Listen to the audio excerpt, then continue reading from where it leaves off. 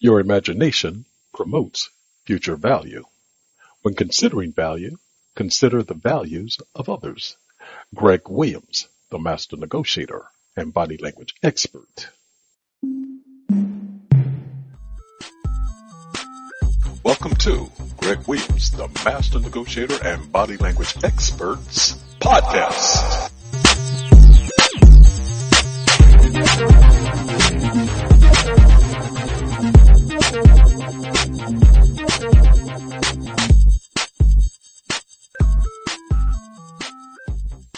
You are not worthy of being here promotes defiance. You tell me I don't belong here. When your first forefathers arrived, others told them they didn't belong. Those in authority dismissed them as being less than, and that promoted defiance in them. Thus, they fought for the right to be recognized as being worthy of belonging and being accepted. So, why do you state through your words and deeds that I don't belong here? Like your forefathers, I and those like me will fight you for what we see as our right to be accepted, our rights to share and partake of the bounty in this land we call home.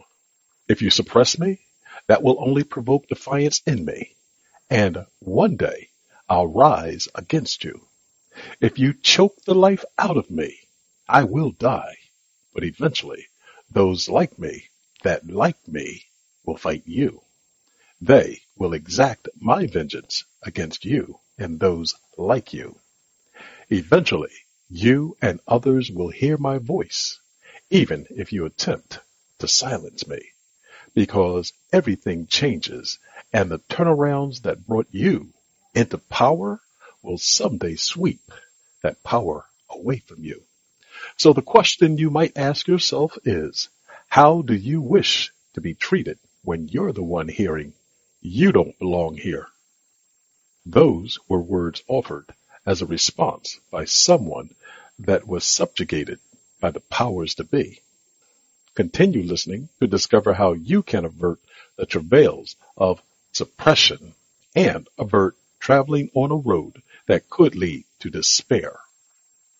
Whether it's a phrase like, you people, you don't belong in this neighborhood, or go back where you came from, such phrases can serve as triggers that incite resistance, and those that use such verbiage should be mindful of the powder keg they may ignite, because such verbiage can rile others to resist the powers to be and lead to a revolt. And revolutions bring about a form of change that those in power find it difficult to control and accept. Mindset. Authority's view. We have the power. Others must obey us. That's the mindset that some with supremacy possess and display when addressing those that they view as not being at their level or beneath them. It's a mindset that seeks confrontation because when challenged, it must be defended to sustain itself. And it's vulnerable because the slightest perceived provocation can set it into a defensive posture. The defensive posture may cause others to become defensive. Then the mindset of everyone becomes encased in a state of protectiveness, which reduces the possibility of averting a crisis or improving a situation. Minorities' view. People that have been badly treated in the past by those in authority are sometimes overly sensitive, and their perspective becomes self-affirming when they focus on the wrongful deeds thrust on those of their kind in the past. Thus, a particular phrase, a perceived provocative look, or someone thought to have authority walking too close to them while they shop can set them off. Why? Because triggers occur within them. Triggers that bring to mind past infractions that evoke the feeling of being perceived as less than worthy of being or doing what they're undertaking currently. And the result is they feel the need to confront the perpetrator. they feel the need to defend themselves for not only the current aggression, but for those that have occurred in the past. They're pushing back on the accumulation of past grievances to amend perceived wrong that has lasted too long. If you're someone that cuddles such thoughts, be aware of them.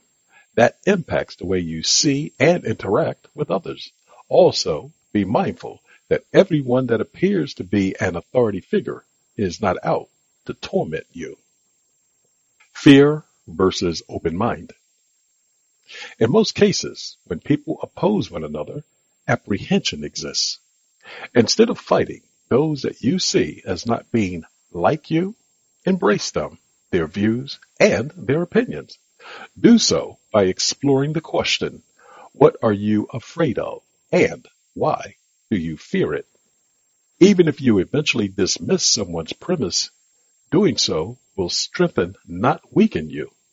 Being open-minded may create a paradigm shift that sheds a different perspective on how to interact with those you view as foes. You will have expanded your thought process, which only leads to better decision-making. Reflection. Consider all the people that loved us into being here. Those were the generations that preceded us.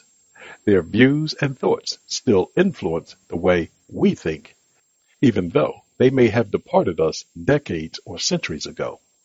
When you ignore the thoughts, perspectives, and opinions of others, you may forego a more significant value that such might have added to the benefit of society.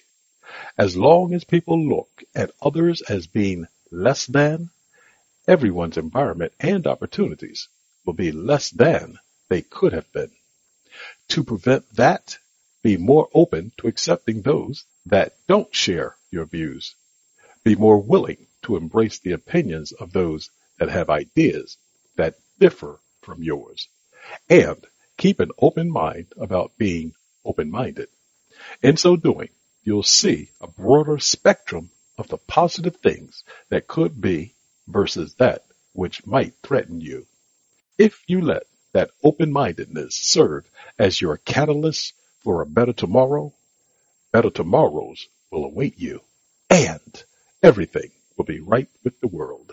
Remember, you're always negotiating.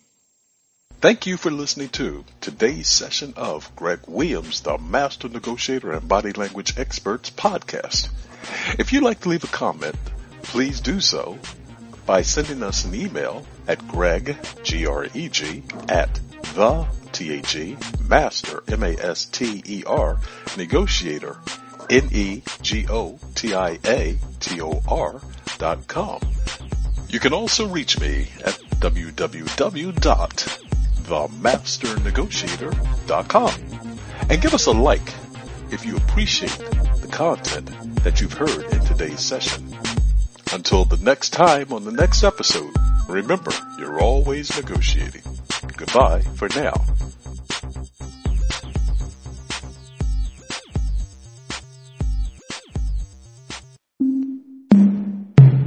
This podcast is a part of the C-Suite Radio Network. For more top business podcasts, visit c-suiteradio.com.